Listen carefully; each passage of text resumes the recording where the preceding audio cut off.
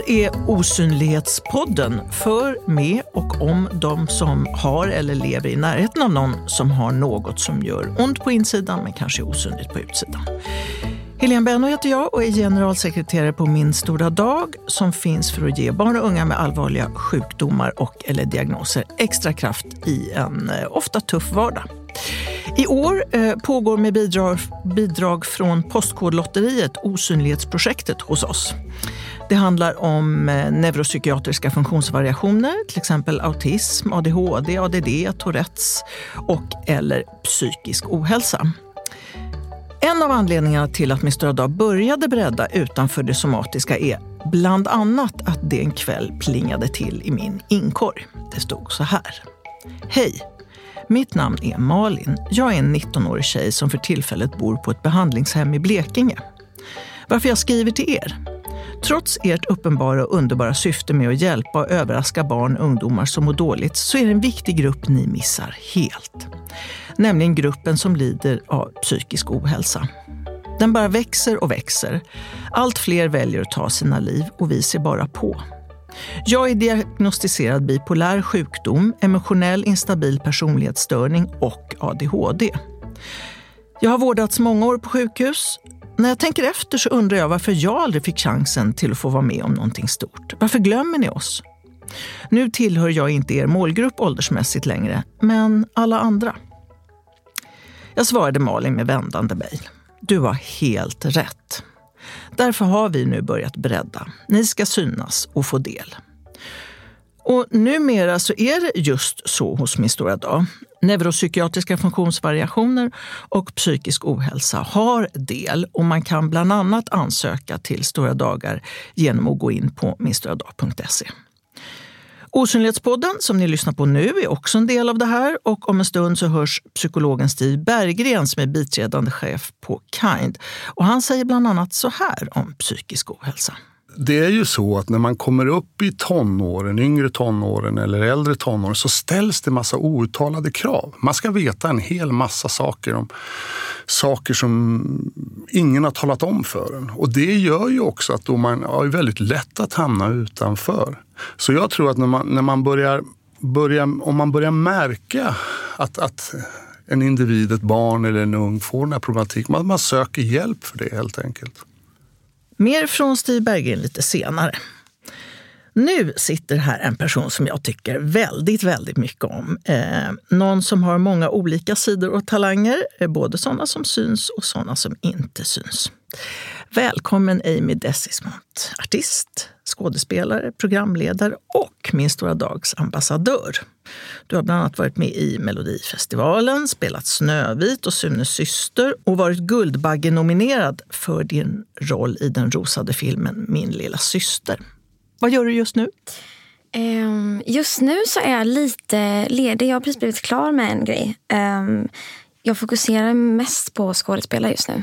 Så jag filmade en grej i Malmö som kommer på SVT i januari. Så det är klart nu. Så att nu så fokuserar jag på att tvätta mina smutsiga kläder, på att säga. Nej, men nu tar jag tag i lite saker som jag inte hunnit med. Och sen så kommer jag igång om ett tag. Och hur mår du just idag? Idag mår jag bra. Ja, men det gör jag faktiskt. Det är väldigt upp och ner hur man mår. Men idag så känns det som en bra dag än så länge. Och jag frågar ju bara för att för några år sedan så gick du ut och pratade om hur det är att må psykiskt dåligt och om att ha ångest. Varför gjorde du det? Egentligen, alltså jag började prata om det öppet ungefär när jag insåg att jag hade sådana problem. Eller jag hade ju levt med det i några år för att jag började märka av mina ångestproblem när jag var ungefär 18-19. Men då förstod jag inte vad det var. Så att då var jag mest bara orolig och rädd typ och pratade med min mamma typ och försökte reda ut vad det var som hände. Och sen så när jag filmade Min lilla syster, den långfilmen som du nämnde, det filmade vi för 3 år sedan nu, lite mer än 3 år sedan. Och då jobbade vi väldigt mycket med ångest för att jag spelar en tjej som lider av ätstörningar. Så vi pratade mycket om så här, att ha ångest och eftersom att ångest är en stor del av sjukdomen. Och det jag kunde relatera till, eftersom att jag själv inte har varit sjuk i en ätstörning, är ångestdelen av det. Så då började jag jobba mycket med det och triggade igång det väldigt mycket i mig. Och efter vi var klara så var det en lång period där jag fick bearbeta massa saker som jag hade dragit upp. Liksom, saker jag inte hade kanske reflekterat över från mitt egna liv och sådär. Och sen så efter det så var jag så här, typ började prata med folk och det var jättemånga som hade de här problemen. Så att jag kände så här, klart vi ska prata om det här. Men om vi backar lite grann, kommer du ihåg när du fick ångest första gången? Ja, jag kommer i alla fall ihåg första ångestperioden som var så pass ihållande att det blev väldigt påtagligt för mig. Och det var när innan jag skulle ta studenten. Och sen så när jag vet hur den känslan känns så vet jag att jag har haft det mycket tidigare också. Men jag tror inte jag kunde göra den kopplingen när jag var så ung, för att vi pratade aldrig om det i skolan och det var ingen som pratade om psykisk ohälsa när jag växte upp. Inte på något så här öppet sätt som man nu pratar om det, vilket är jättepositivt och bra, för då kan man ju få hjälp mycket snabbare. Och då så jag bara var väldigt nedstämd och grät mycket och hade mycket social ångest, så att jag tyckte det var jobbigt ibland att typ träffa vänner, för att efter när jag kom hem så hackade jag på mig själv väldigt mycket hur jag hade betett mig och så här. På vad sätt då? Nej, men jag hade det började med att jag hade någon period med att jag var jätterädd för att bli missförstådd på ett väldigt ohälsosamt sätt. Alltså jag var väldigt rädd för att någon skulle tycka att jag var fel eller konstig, eller att jag sa något otrevligt, eller jag var väldigt rädd för att bli missuppfattad. Så varje gång jag träffade människor så brukar jag det blev sånt beteende att jag under tiden jag sa någonting där jag kände mig missförstådd, så var det som att jag så här sparade på det för att sen ta fram det när jag kom hem och älta liksom. Så jag ältade väldigt mycket. Det gör jag fortfarande på vissa sätt. Ältar mycket. Är det som att samma grej kan ploppa upp nu också? Ibland måste jag passa mig för att inte hamna där igen. För att jag märker ibland att så här, nu börjar jag bli så här att jag nojar över vad jag har sagt typ när jag kommit hem. Och då, jag vill inte att det ska bli så som när jag var 18, för att det blev till slut att det nästan inte ens var värt att träffa folk typ, för att jag orkade inte med hur jag skulle känna efteråt. Så att nu är jag ju medveten om det och kan hindra mig själv, eftersom att jag har gått igenom det en gång förut. Men det var nog första gången som det kom. Sen så hade jag mycket när man ska flytta hemifrån och man ska så här, vad ska jag bli, och den här prestationen, vad ska jag göra med mig, allt det där som alla tänker när man är en viss ålder. Det var ju också i samma veva liksom när jag skulle ta studenten, för då skulle den här stora förändringen i livet ske. Och så. Men när du mådde så här dåligt då, för nu är det nästan 10 år sedan snart. Ja, gud, det är faktiskt. Jag bara nej, så jag bara jo. Vad fick du för hjälp? Det som jag hade ganska tur med var att vi har ganska mycket, alltså äldre släktingar och sånt som har ångestproblem och olika problem liksom med psykiska sjukdomar och sådär. Så att min mamma hade ju ganska bra koll på vissa beteenden och vissa känslor som kom fram i mig, och kunde känna igen sig det från andra släktingar till oss som hon har varit nära. Så att hon var ju den första som sa till mig så här, jag tror vi ska liksom läsa lite om ångest, för att jag blev väldigt rädd för de här känslorna, för att det känns som att det aldrig ska ta slut liksom. Och det påverkar en väldigt mycket och på ett väldigt negativt sätt innan man förstår vad det är, och det kan skrämma en ganska mycket. Så att hon var hon som sa först att så här, men börja söka på det, och då hittade jag tror jag hittade en person på YouTube från England typ, som var jättetidig med att prata om sånt här. Som pratar om så här panikattacker och ångestattacker och ångest generellt. Och jag bara, det där är typ jag. Och kände igen mig jättemycket. Så att, och sen så läste jag också, jag kommer ihåg att jag läste om en skådespelare som är så här komiker som heter Emma Stone, som jag tycker om jättemycket. Och hon hade pratat i en intervju om ångest. Och det visar på också hur viktigt det är att folk pratar om det. För att det hjälpte mig, alltså när jag var 18, jättemycket, att jag såg att det fanns andra människor i min ålder eller nära min ålder som jag kunde liksom relatera till, för att de var inte bara så här, när man tänker ångest, en person med ångestproblematik, så de fördomarna som jag hade innan jag visste vad det var ju typ att men då är man ju ledsen hela tiden. Vilket inte är sant, utan det går ju upp och ner. Men du, det var ju ganska klokt sagt av din mamma det här. Medan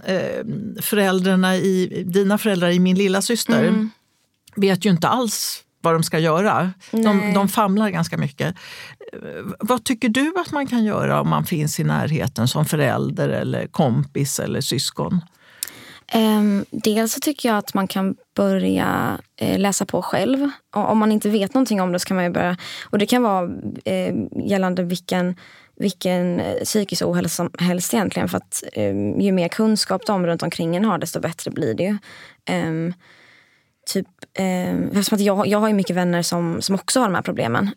Och jag själv har aldrig haft en panikattack, men jag har hört från mina vänner hur felbehandlade de har blivit när de har haft en panikattack. Så att då ville jag läsa på hur man ska vara när det händer. Och så att man är förberedd på ifall personen verkligen behöver hjälp, att den kanske inte kan formulera vad den behöver i situationen, utan då kanske du måste redan veta det för att kunna finnas till och hjälpa så gott du kan. För ibland kan det vara svårt att sätta ord på vad man behöver, och då kan det vara bra att man har liksom läst om det på andra håll så man kan bara finnas där. Liksom. Du var ju inne lite på det här att man har inte ångest hela tiden, och jag tänker också att det inte syns på utsidan. Och sen är det ju så här också att ha ångest och vara deprimerad på riktigt, det blandas ibland ihop lite grann med att vara lite deppad. Sådär. Hur skulle du beskriva skillnaden?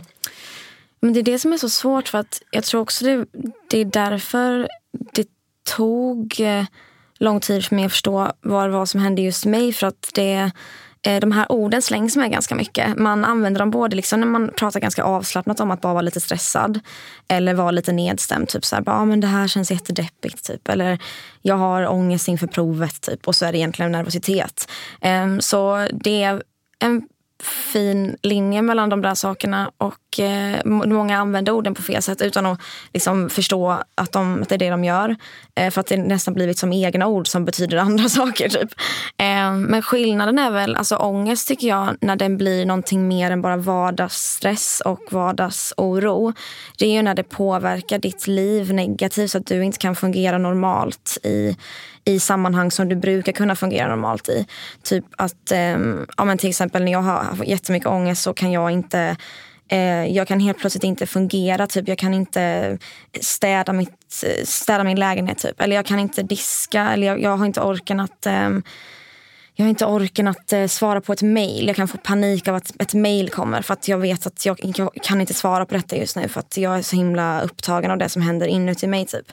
Och då blir det ju någonting värre än att man liksom har annan oro, för att du blir lite förlamad liksom, och ditt liv påverkas så pass mycket att du inte kan fungera normalt just då. Kan man säga att det nästan är som ett vattenglas med ytspänning där varenda droppe påverkar? Ja, typ. Ja, alltså, och oförmågan att fungera framkallar ju ännu mer ångest. Så det blir liksom så här en ond cirkel, liksom, svårt att ta sig ur det.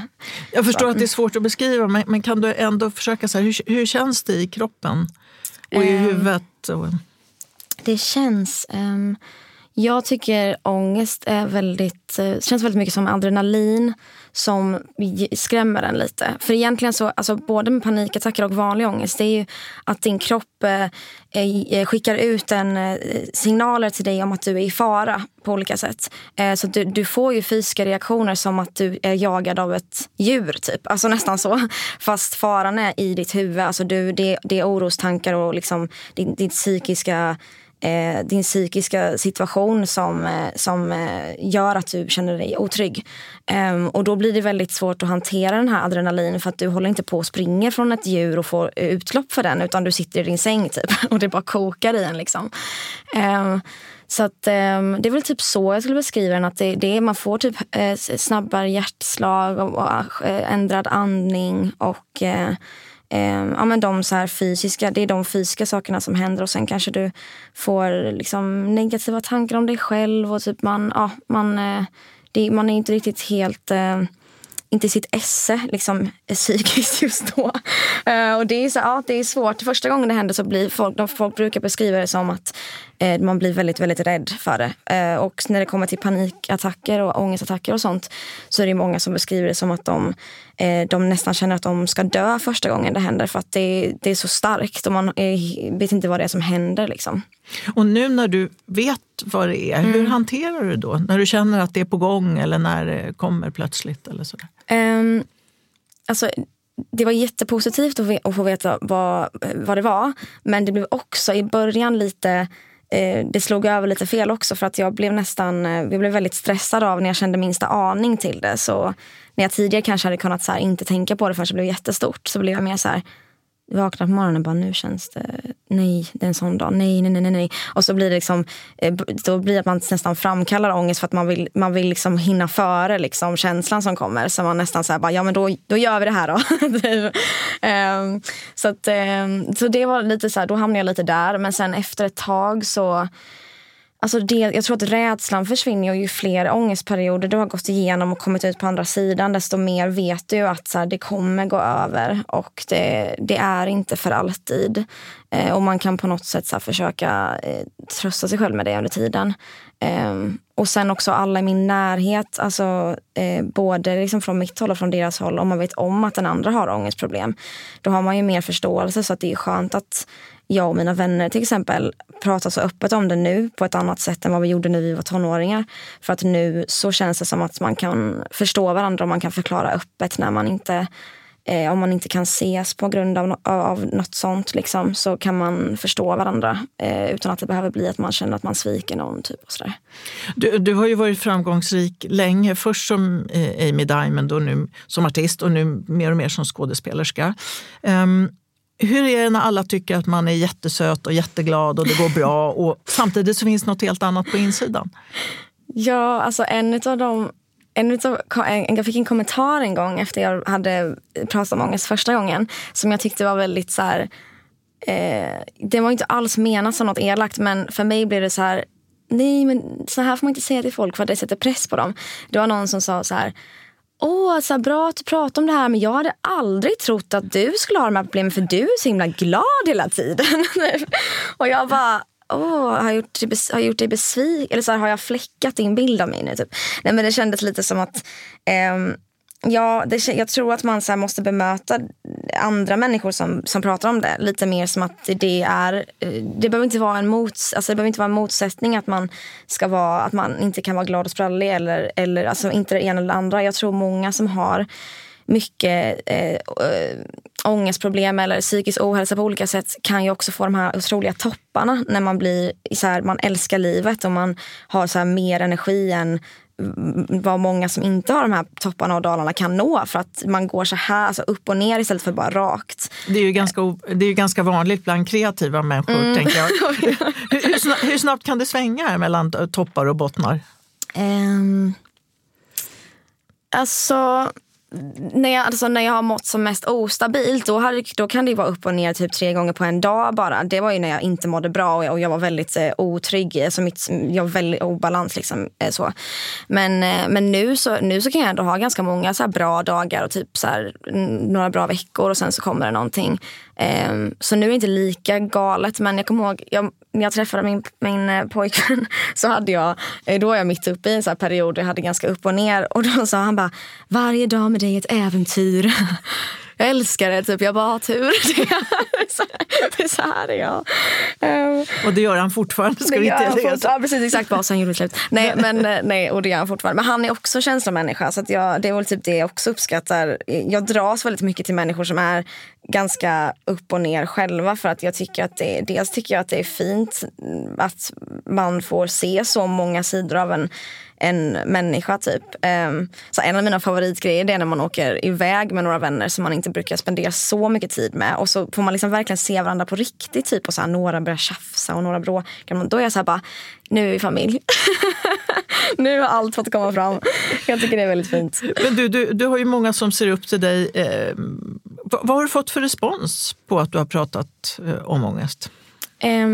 Jag har fått, alltså dels har man fått ta del av andra människors berättelser, för folk skriver till en och sådär, vilket jag tycker det har varit jättefint verkligen, och det har varit så fint för mig också att bara få höra att det är så många andra som har samma problem, för att så här, ja, jag pratar inte med jättemånga människor innan jag liksom pratar om det.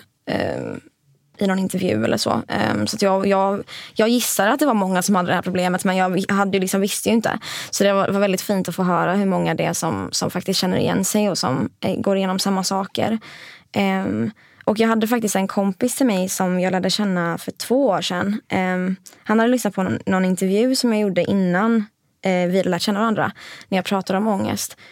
Och han hittade den för att han började få känna att han hade ångest. Och så sökte han på typ det ordet. Och sen så var det en av sakerna som kom upp. Och då hade han lyssnat på den och verkligen varit så här, ja men det är så här jag känner typ. Och det berättar han nu och vi har känt varandra i 2 år. Och då är så fint att veta att så här, men gud, tänk att så här, vi kunde hitta varandra genom ångesten innan vi ens hade träffat varandra typ.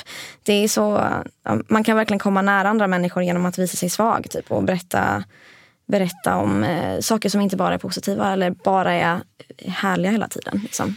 Och det är ju många av de unga som får något, eller inte många men flera i alla fall av de unga som får något genom Mr. Rädd som känner igen sig i det du berättar också. Och du är ju ambassadör sedan 2009. Vad betyder det för dig som ambassadör för Mr. Rädd att vi gör det här osynlighetsprojektet och riktar uppmärksamhet mot psykisk ohälsa och NPF?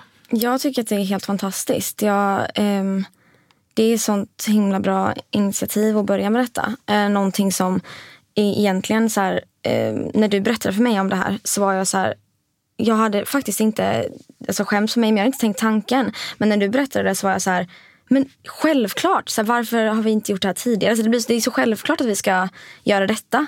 För det är så otroligt viktigt, för en av de största grejerna med psykiska sjukdomar och psykisk ohälsa är att det blir inte lika lätt att se det. Man ser inte på någon hur den mår inuti. Men det gör inte mindre ont för det. Och jag tycker att det här liksom, osynlighetsprojektet liksom, det säger så, eller, ja, det kommer verkligen göra skillnad tror jag för många. Att man kan mer öppna upp sig och prata om då att de här sjukdomarna tas på lika stort allvar som fysiska sjukdomar. Och en sak som då ingår i det här, det är att vi på Mr. Rädd vill att alla ska bli bättre på att se och lyfta vad barn och unga, eller förresten alla, är bra på istället för att vi liksom poängterar på eller se vad de inte kan. Vad är du bra på i det? Alltså det är verkligen så himla bra att ni tar upp det här, för att det är väldigt sällan man pratar om vad man är bra på. Jag skulle nog säga att jag är bra på att jag höll på att säga att jag är bra på att inte städa, men det låter jättekonstigt. Men jag menar att jag är bra på att tillåta mig själv att inte orka saker ibland. Och det har jag blivit bra på med åren. Att man ibland ska vara så här, vet du vad, det ser ut som det ser ut och det löser sig och vi överlever det här. Typ. Att man ska liksom så här, jag tycker att jag har blivit bra på att tillåta mig själv att inte orka saker. Bra, det är något som vi alla kan ta med oss. Ja. Tack för att du kom till Osynlighetspodden. Tack att jag fick komma hit. Och pratade om det här med psykisk ohälsa. Och det ska Stig Berggren från Kind också göra.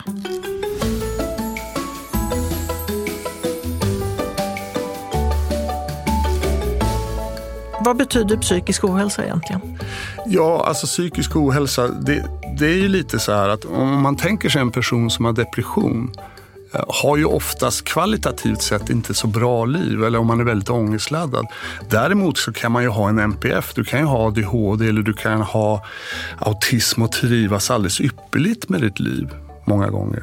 Men det är ju så här att pålagringar av olika sätt, alltså för hög stressnivå, för mycket krav, för mycket överkrav och så vidare, kan ju leda till en psykisk ohälsa som det kan ju bero på att man hamnar utanför, det kan bero på att man blir för stressad och att det blir alltså alldeles för hög belastning, och det kan ju leda till andra psykiatriska sjukdomar.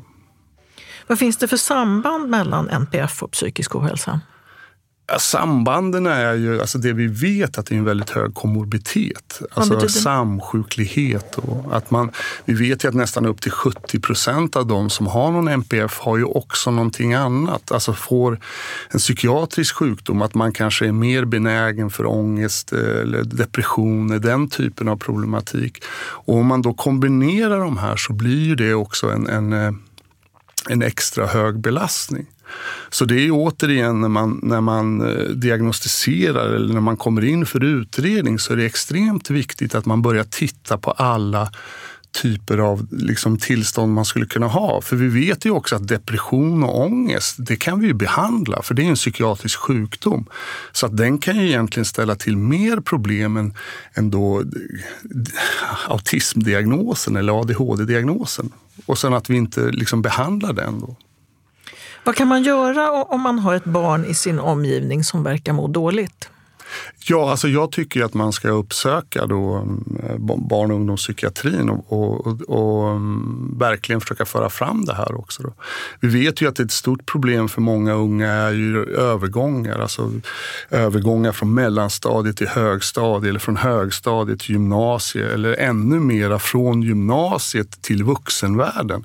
Och där saknas ju väldigt mycket, för att det är ju så att när man kommer upp i tonåren, yngre tonåren eller äldre tonåren, så ställs det massa outtalade krav. Man ska veta en hel massa saker om saker som ingen har talat om för en. Och det gör ju också att då man har väldigt lätt att hamna utanför.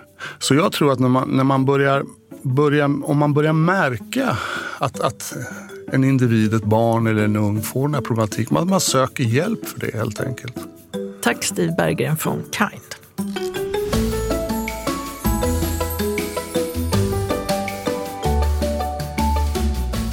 Strax slut för idag. Först några tack.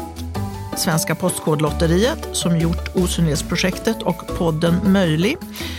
Ljudmästaren Jonas Sjöberg på A1, Matilda Svensson Glaser och tack till er som lyssnat. Jag heter Helene Benno och det här var Osynlighetspodden. Vi syns inte, men finns ändå. Hej då!